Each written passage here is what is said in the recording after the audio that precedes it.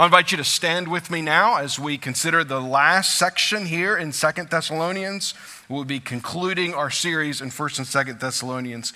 This morning, I'm going to read verses, this is in chapter 3, I'm going to read verse 6 down through the end of the chapter. Now we command you, brothers, in the name of our Lord Jesus Christ, that you keep away from any brother who is walking in idleness and not in accord with the traditions that you received from us. For you yourselves know how you ought to imitate us, because we were not idle when we were with you, nor did we eat anyone's bread without paying for it, but with toil and labor we worked night and day, that we might not be a burden to any of you. It was not because we did not have that right, but to give you in ourselves an example to imitate. For even when we were with you, we could give you this command: if anyone is not willing to work, let him not eat. For we hear that some among you walk in idleness, not busy at work, but busybodies. Now, such persons we command and encourage in the Lord Jesus Christ to do their work quietly and to earn their own living. As for you, brothers, do not grow weary in doing good. If anyone does not obey what we say in this letter, take note of that person and have nothing to do with him, that he may be ashamed. Do not regard him as an enemy, but warn him as a brother. Now, may the Lord of peace himself give you peace at all times in every way. The Lord be with you all. I, Paul, write this greeting with my own hand. This is the sign of genuineness in every letter of mine. It is the way I write. The grace of the Lord Jesus Christ be with you all. Let's pray together. Father, we thank you for our time to gather together as the corporate body of Christ here in this place to worship you. Part of that worship, Father, is bringing tithes and offerings, regular giving into the life of our church so that our church can effectively minister here in this community and around the world. In addition to that, are offerings like our Lottie Moon Christmas offering, where we sacrificially give together every year so that brothers and sisters in Christ, many of whom we will never meet on this side of heaven, can fulfill their call by God. You places where the gospel has never been proclaimed and the name of Jesus is not known. Would you be with them today, we pray? Would you take Christmas away from the traditions of family that many of us are able to enjoy? Thank you, God, that we can be a part of their ministries by giving so that they may go. Father, as we turn one final time to this series in Paul's letters to the church here in Thessalonica, would you help us focus our minds and our hearts on your word? Show us areas of our life, God, where we still need the sanctifying power of your Spirit to rid us of our sin and to cloak us in Christ, we pray. In Jesus' name, amen. You may be seated. This final sermon in this series takes up a rather common, secular, even some would consider mundane subject, but one that the Apostle Paul addressed both in his first letter to the Thessalonians and in his now second letter to them. And that is the subject of orderly labor. How we go about our lives in that which we do. It's not uncommon when adults gather in places and they meet new adults that you end up hearing this question, probably one of the first 2 or 3 questions we ask a stranger that we met for the first time. So what do you do? And everyone knows what that means, right? It means, where do you go from 9 to 5? What have you dedicated your life to doing? What job do you do to support your family? Such a common question for us. It really has become even mundane in our lives that we just go to work. It's what we do. And Paul is going to address this subject because for many in that church, and not just within the church, many within that city and within that culture, if they were asked, "What do you do?" they would answer the question, "Well, I don't really do anything." Scholars have written about why Paul addresses this subject specifically. These are not the only two letters where Paul addresses the subject of work, but he addresses it probably most forcefully and most clearly here in these two letters. Why here? Why to this church? Some have said that it was because of their eschatological, their end times doctrines that they had become confused over. Some even thinking that Jesus had already returned and they had missed it. And some would argue that these men and women maybe have quit their jobs, expecting Jesus to return at any moment, or having already returned, that they didn't need to work anymore. I think the argument for that is actually a weaker argument. Most likely what Paul is addressing here is a cultural issue known as patronship or patronage, where a wealthy individual would amass for themselves clients. Now, not clients as we would think of clients, where you own a business or you operate a business in some way, and some people come to you and become clients within your business. But these were clients within society, that people would actually make their living simply by being dedicated to someone else. And the clients of these patrons would depend upon them for their well-being, their social status, their living even. And the patron would then receive honor within the culture for having so many clients. Really, we should just call these people what they are: dependents. It's like having a whole bunch of children that aren't your children, even in their adulthood. And it was somewhat, at least, socially acceptable. It was more socially acceptable to be a patron than it was to be a client. There was some social credibility that one could gather for themselves by being someone who supported so many people. It was an outward expression of your generosity, if you will. And you were kind of socially required. Once you started supporting someone, as long as they kept up your good name publicly, which was ultimately why people did it, that you couldn't cut them off. You had to continue that support of them. And this had become an issue there in the culture, and it seems as if this has become an issue in the church. Now, we don't really have this issue today, people being patrons and clients of another. And now, while there may be some adult children who live off of the goodwill and generosity of their parents, and there are others in our culture who live off of the generosity of the collective, of the government, that's not really what Paul has in mind here. But there is still an instruction to the church that we should be people who order our lives in such a way that we are seen as being hard, diligent workers who support themselves, who are not reliant on others. This is Paul's main concern in this closing section of this letter, is that the church had become somewhat disorderly in the way they viewed labor.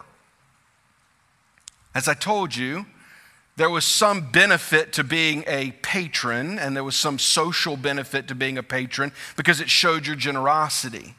But someone who was a client, someone who was one of these dependents that lived off of the goodwill and generosity of their patron, were not viewed in high regard, as you could probably imagine. How would you feel if you went to work all day and someone else didn't? And so Paul wants to clarify what he had already written to them in the previous letter. To be a part of the church means to be a hard worker, someone who conducts themselves in an orderly manner. And so he first addresses two disorderly characteristics that had found their way into the church. The first is the disorderly characteristic of idleness. He begins with a command and invokes the name of Jesus. If you are here this morning and think, well, this can't be that big of a deal, please understand what the apostle is doing here. When he uses the word command, it is a forceful word. And when he invokes the name of the Lord Jesus Christ that he does here in verse 6, Paul is saying, rise up now, sit up straight and listen to me, because he had already written to them once and they obviously didn't listen to him the first time. So he invokes a command in the name of Jesus. And he says this, keep away from any brother who is walking in idleness and not in accord with traditions that you received from us. Now, quickly, we need to ask, what are the traditions he received from them? And he tells them in verse 7, for you yourselves know how you ought to imitate us, because we were not idle when we were with you, nor did we eat anyone else's bread without paying for it, but with toil and labor we worked night and day, that we may not be a burden to any of you. So the traditions that Paul is speaking of is how he demonstrated orderly labor, hard work, toil in front of the church, and then how he also wrote to them about this subject in his first letter. And so the command that Paul gives now is almost a command of warning to those who are still taking part in this patron-client system. And here's the warning. He says that if you're going to continue to not earn your own keep, then I'm going to tell the other brothers and sisters in the church, and that's what the word brothers there means at the beginning of verse 6, brothers and sisters. I'm going to tell the congregation to not have anything to do with you. It's become that serious of an issue that if you're not going to follow in the pattern that we established and the teachings that we gave you when we were there in person, if you're not going to do what we wrote to you in the first letter, then ultimately I'm going to speak to the people around you. It's almost like Paul is appealing to peer pressure here. I'm going to speak to the people around you and say, don't have anything to do with these people. So this is a serious matter. The way that we conduct ourselves in the secular world, and our primary engagement within the secular world is our labor, is our work in the world. So the way that we conduct ourselves in the secular world matters. And so Paul gives them the command. He invokes Jesus. He applies peer pressure. He says, you need to order your lives in such a way where you are not idle, but are at work. So let's consider how Paul's already written about this in the first letter. He tells them in 1 Thessalonians chapter 4, verses 11 and 12, that they should aspire to live quietly and to mind their own affairs, which is going to matter in the next section, and to work with your hands as we instructed you, so that you may walk properly before outsiders and be dependent on no one. So Paul tells them that they need to be hard workers, people who work with their hands, people who it doesn't literally mean that everybody is supposed to do manual labor and that all other kind of labors are shunned. What he's saying is that this should be, you should be committed to hard work. You should be committed to hard work as we had instructed you. So even in the first letter, he appeals to his previous teachings in person, and then he gives two reasons for it. So that you may walk properly before outsiders and that you may be dependent on no one. So he's speaking in this first letter about that patron-client relationship. But I think what's most important here in Paul's view is so that they may walk properly before outsiders. Walking properly was the instruction of the first letter concerning secular engagement. Paul wants the church to have a good reputation in the community as far as it depends on their secular engagement. And you say, wait, why does it matter? Why does it matter that the church has a good reputation in the community? And here's why. It matters because our message is going to be offensive to people. Gospel proclamation is going to be offensive to people. We need to recognize that there are going to be times that we speak the truth of God into people's lives in love, caring for them, not from a standpoint of being judgmental or being condemning, but as loving people, we proclaim the gospel, and the Bible tells us the gospel is going to be offensive to people. That people aren't going to always like what we have to say. But our lives, particularly our social engagement, our work, shouldn't be offensive to them. Listen, if you want to have a gospel influence at your work, I think I said this when I preached in 1 Thessalonians. Let me say it again in 2 Thessalonians. If you really want to have a gospel witness, gospel influence at your work, be the hardest worker there. That's the best thing you can do for your gospel witness. Be the hardest, most honest worker in the room. Be the man or woman that shows up early. Be the person who stays late. Be the one that does stuff that they're not asked to do. Be the person that cleans up after themselves and after others. Be someone that is seen as a legitimately hard worker. You say, why? Because that's going to gain you social credibility with people. You say, is that really what we're about? Absolutely. Why? Because that gives us an opportunity for the gospel. Listen, if you're a lazy worker, there's no wonder nobody wants to listen to you about the gospel. If you're a hard worker, they're going to know why. They're going to know why you are the way that you are. And so Paul is urging them in this so that you may walk properly before outsiders.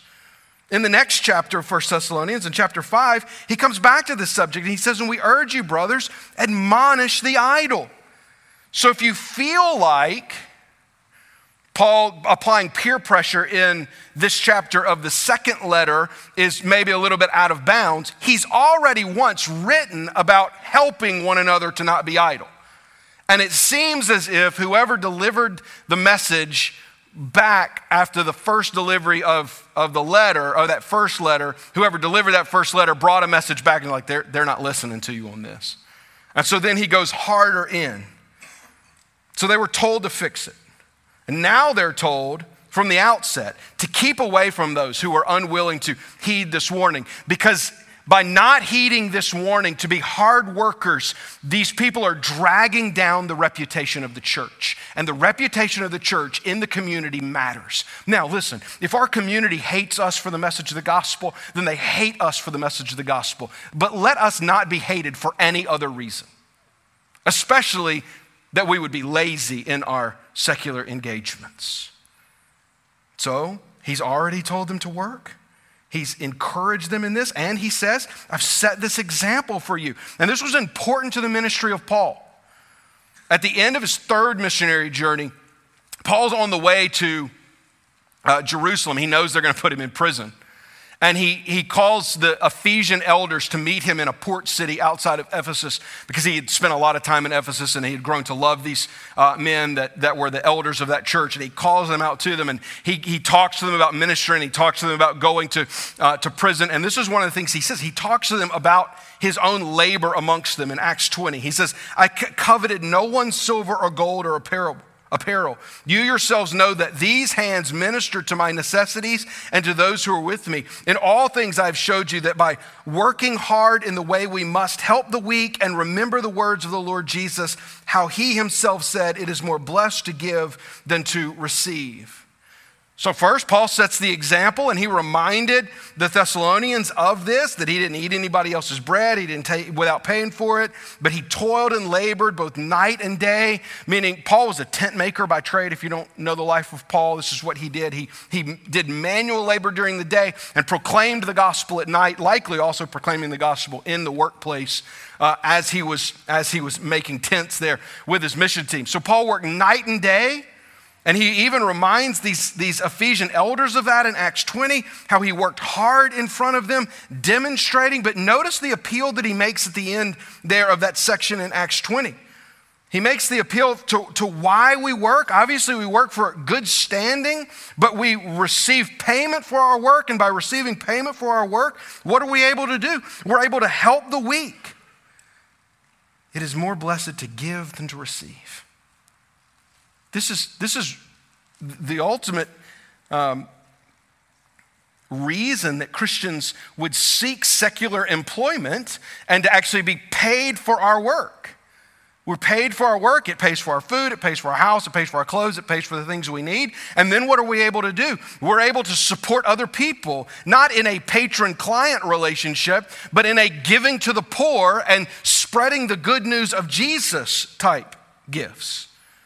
That we are able to give and to do so generously because God blesses our labor and provides payment because of that hard work. So yes, Christian, go and work hard. Follow the example of the Apostle Paul. Be someone who labors night and day. Don't be controlled or owned by your work, because your work is a means to an end. It's not the end itself.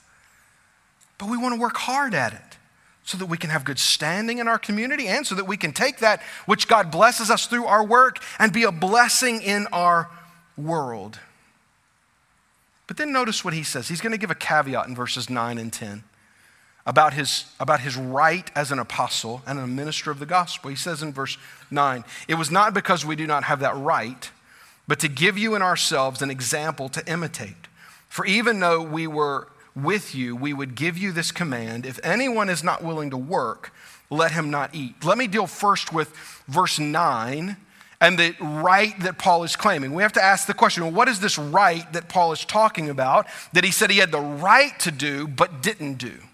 Ultimately, what the right that Paul is saying is Paul had the right as an apostle of Jesus to be a full-time missionary and to rely on the giving of the churches that he had planted to support him in that work. That he didn't have to be a tent maker by day, but he chose to be a tent maker by day to give an example, which is what he says here, to give you in ourselves an example to imitate.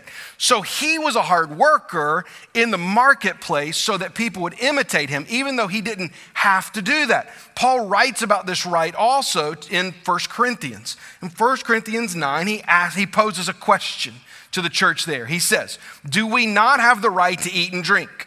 Do we not have the right to take along a believing wife, as do the other apostles and the brothers of the Lord and Cephas?" That's Peter.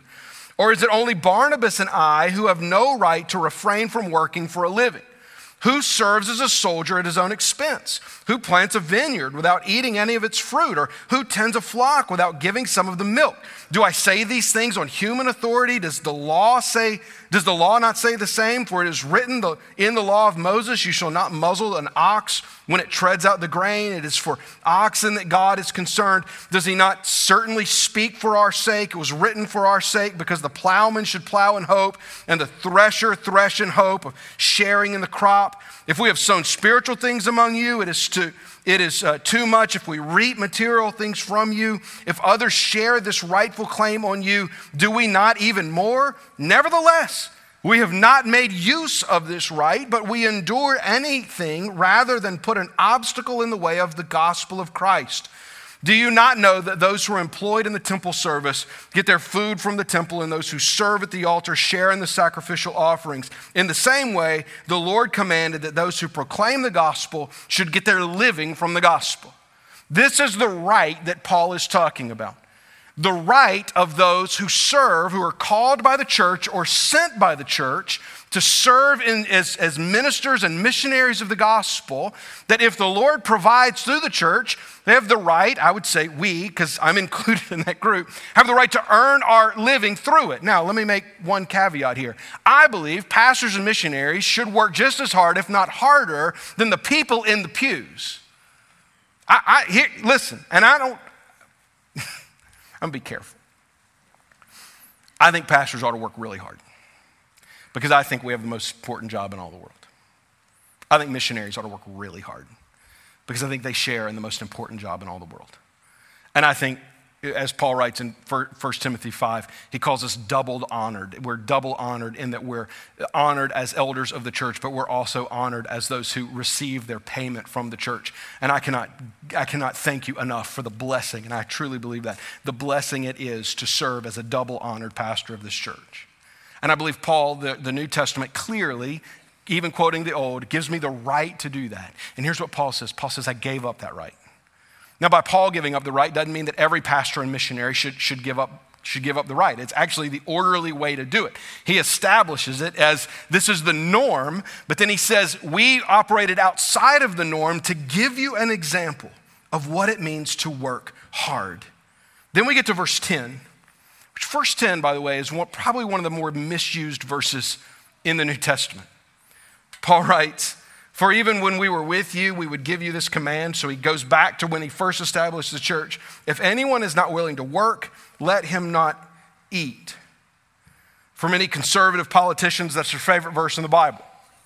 They want to use this often to talk about the need for people to go to work and not live off the government's dime. And I'm not here to talk about that subject, even though I'll walk right up to it here in just a moment. Let's first look at the history of this command, because it kind of stands out as unique. You'll notice the way that it's written there in the scriptures. It seems as if Paul is telling them something that he had already told them, but also something that was kind of familiar to them. And it would have been. There were similar sayings, and we can look back in ancient literature and find similar sayings, sometimes almost identical sayings, in Greek writings, in Jewish rabbinic teachings, and even in later Christian writings from the 2nd and 3rd century. It was pretty well embraced by both Greco-Roman society, Jewish society, and Christian society that people should work for a living. This would not have been an offensive idea in amongst any of those groups. So why does this matter? It matters because it was a generally accepted practice and principle in that culture and in most cultures. However, the issue of patronship had become a problem in Thessalonica, even here within the church. So while embraced by some as their way of life, it was considered by Paul, and should have been considered by the church, as disorderly conduct. So Paul speaks into the church to stop this practice, notice this, among the brotherhood. So if we want to use this passage of Scripture in context, we must apply it within the church, because it was within the church, it was to the church that Paul wrote the verse. So let's just think about work in the context of the church. The Lord first, as we just take a big picture view of the Scripture, the Lord establishes work, labor, as the primary means of providing for oneself and family. Work goes all the way back to the garden and pre-fall garden. Work existed in the garden, that the man and woman were expected to work in the garden. So work is an expectation given by God of people. The Lord establishes this, and so therefore Christians should value work. And so as we take that value that is supposed to be in all believers for what God has said and what Paul is saying here, we must recognize that a willingness to work should be a litmus test for those inside the church seeking help from the church. I think that's what Paul is saying here. He's writing to brothers and sisters, and he says, if you are unwilling to work, don't come to the church for help.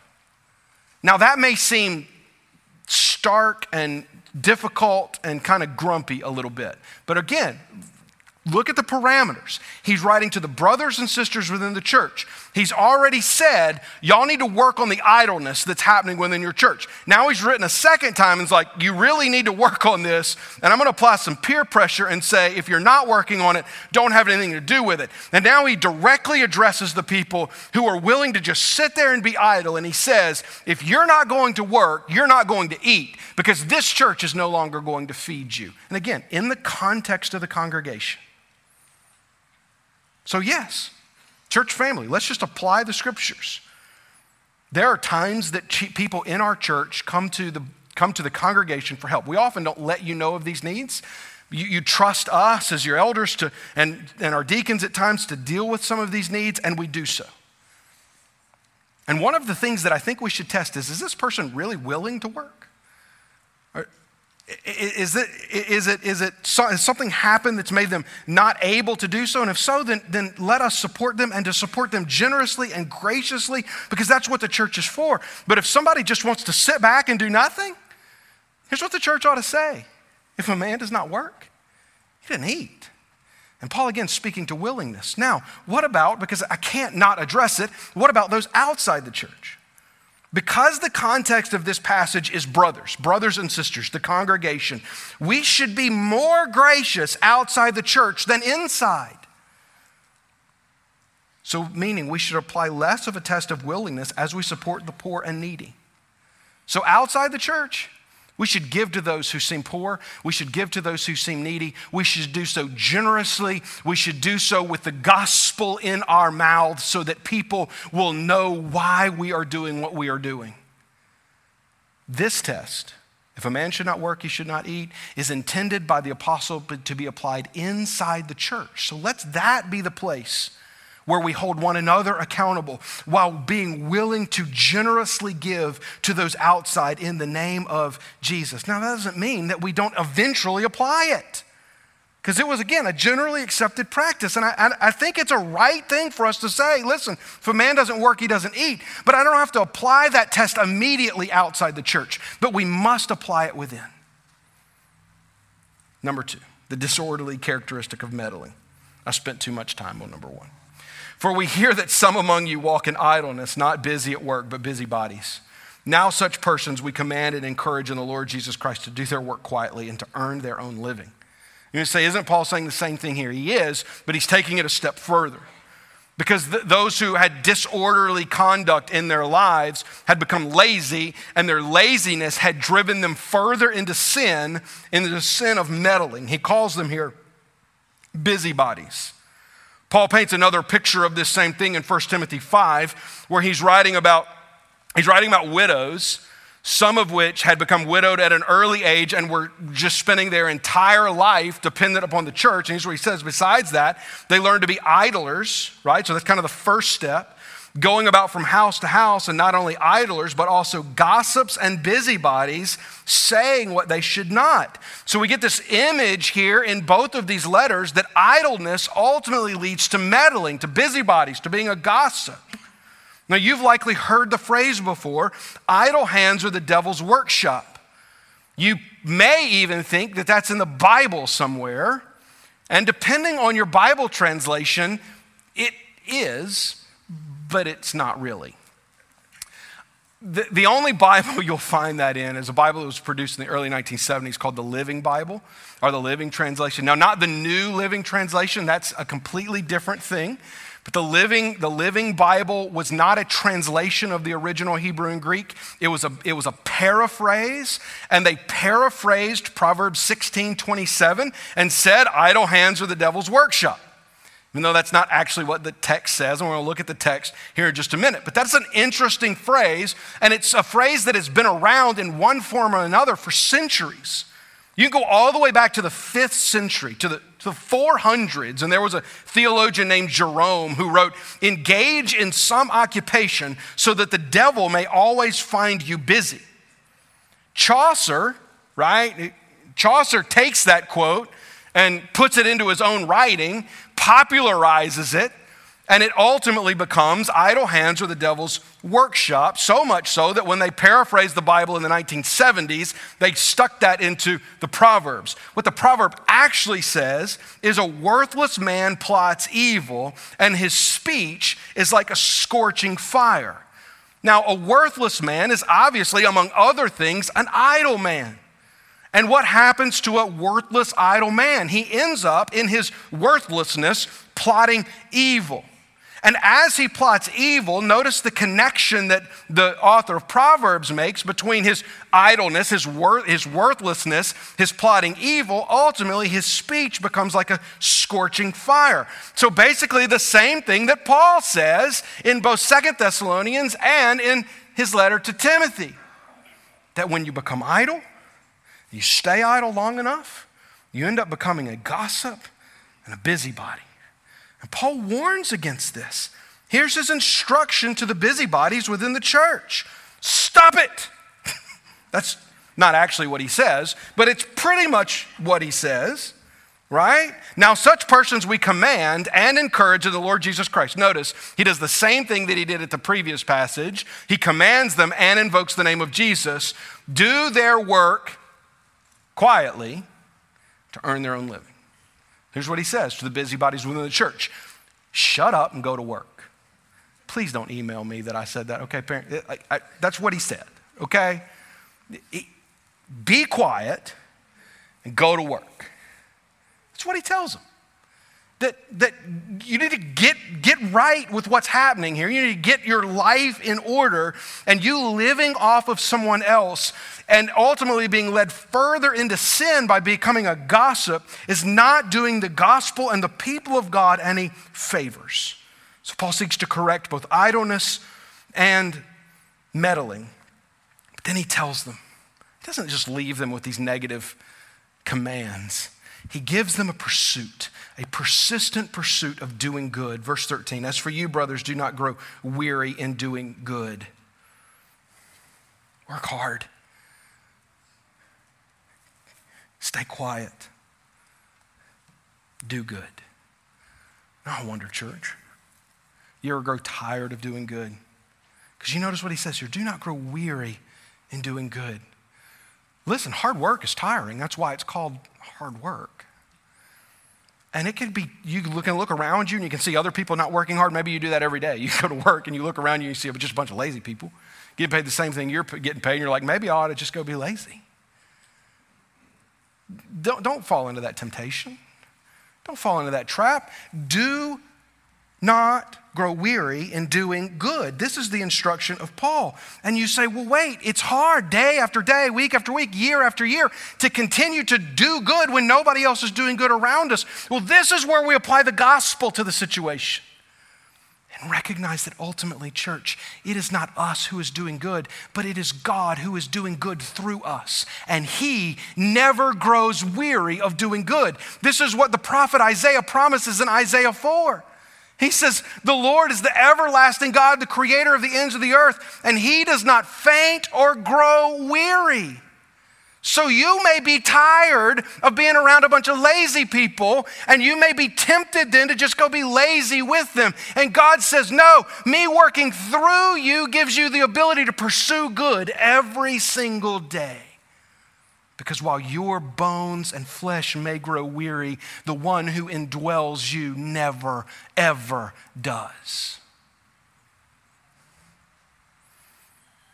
Then he says, he warns them. I'm moving quickly here. If anyone does not obey what is said in this letter, take note of that person and have nothing to do with him, that he may be ashamed. He reminds them of the importance of this command. But then he says, do not regard them as enemy, but warn him as a brother. He says, don't totally disregard them. Don't totally write them off. Consider them a brother, but a brother who needs warning, a brother who is in his sin, and we should follow in this. Listen, don't look around here. Don't look around at your workplace and say, oh, that person's idle, or that person's lazy, or that person's a busybody. Listen, that person's your brother and sister. You do what you need to do to encourage them and to pull them back towards the Lord. So what? By the Lord's sanctifying power, we can put off disorderly labor and pursue good. This is what the scriptures promise us, that God is the one who is at work within us. Philippians chapter 2 makes this promise, for it is God who works in you, both to will and to work for his good pleasure. Hear me today, Christian. God is the one at work in you. But then notice what he says next in Philippians 2. Then do all things without grumbling and disputing, that you may be blameless and innocent, children of God, without blemish in the midst of a crooked and twisted generation, among whom you shine as lights in the world, holding fast to the word of life, so that in the day of Christ I may be proud that I do not run in vain or labor in vain. Paul saw the generation that he lived in as, what does he call them here? Crooked and twisted. And you know what? Every generation who is outside of Christ has been a crooked and twisted generation. It's not just today's young people who are crooked and twisted. Listen, your generation was crooked and twisted too. So was mine. So was your parents and your grandparents. Everyone outside of Christ. And our world has always been ruled by the prince of the power of this air who deceives man. And regardless of how it has shown up recently, all the way back to Paul's day, crooked and twisted. And here's what he says: do everything amongst them without grumbling, disputing, so you may be blameless and innocent in the midst of them, because it is God who is at work in you. So yeah, it may feel like nobody wants to go to work. It may feel like everybody who is at work is lazy. It may feel like that nobody's doing what they're supposed to do. Well, don't worry about nobody. You worry about you. Man, I just sounded like my mama right there. Whew, we get old, don't we? You worry about you. Christian, you do good. You do good. Because God is the one that is working within you. And notice the connection between his work and you doing good. He is working in you to make you put off sin and you put on Christ. And so you partner with him in that. Ultimately, our work, every ounce of it should be done in service to the Lord. This is why Paul writes in Colossians 3, whatever you do, work heartily as for the Lord, not for men, knowing that from the Lord you will receive the inheritance as a reward. You are serving the Lord Christ. Children, teenagers, your commitment to school is unto the Lord. College students, your commitment to college is unto the Lord. Military members, your commitment to service of our nation is unto the Lord. Secular employees, your commitment to your job is unto the Lord. People who have been able to retire and spend their free time serving others and serving the church, your commitment is unto the Lord. See it as such. That changes everything about the way we approach our work in our world if we will see everything we do as being unto the Lord who is at work in us. Christian, he is at work in you. So quietly, diligently work hard in this world, because by doing so, you demonstrate God to people without them even knowing it. Let's pray together.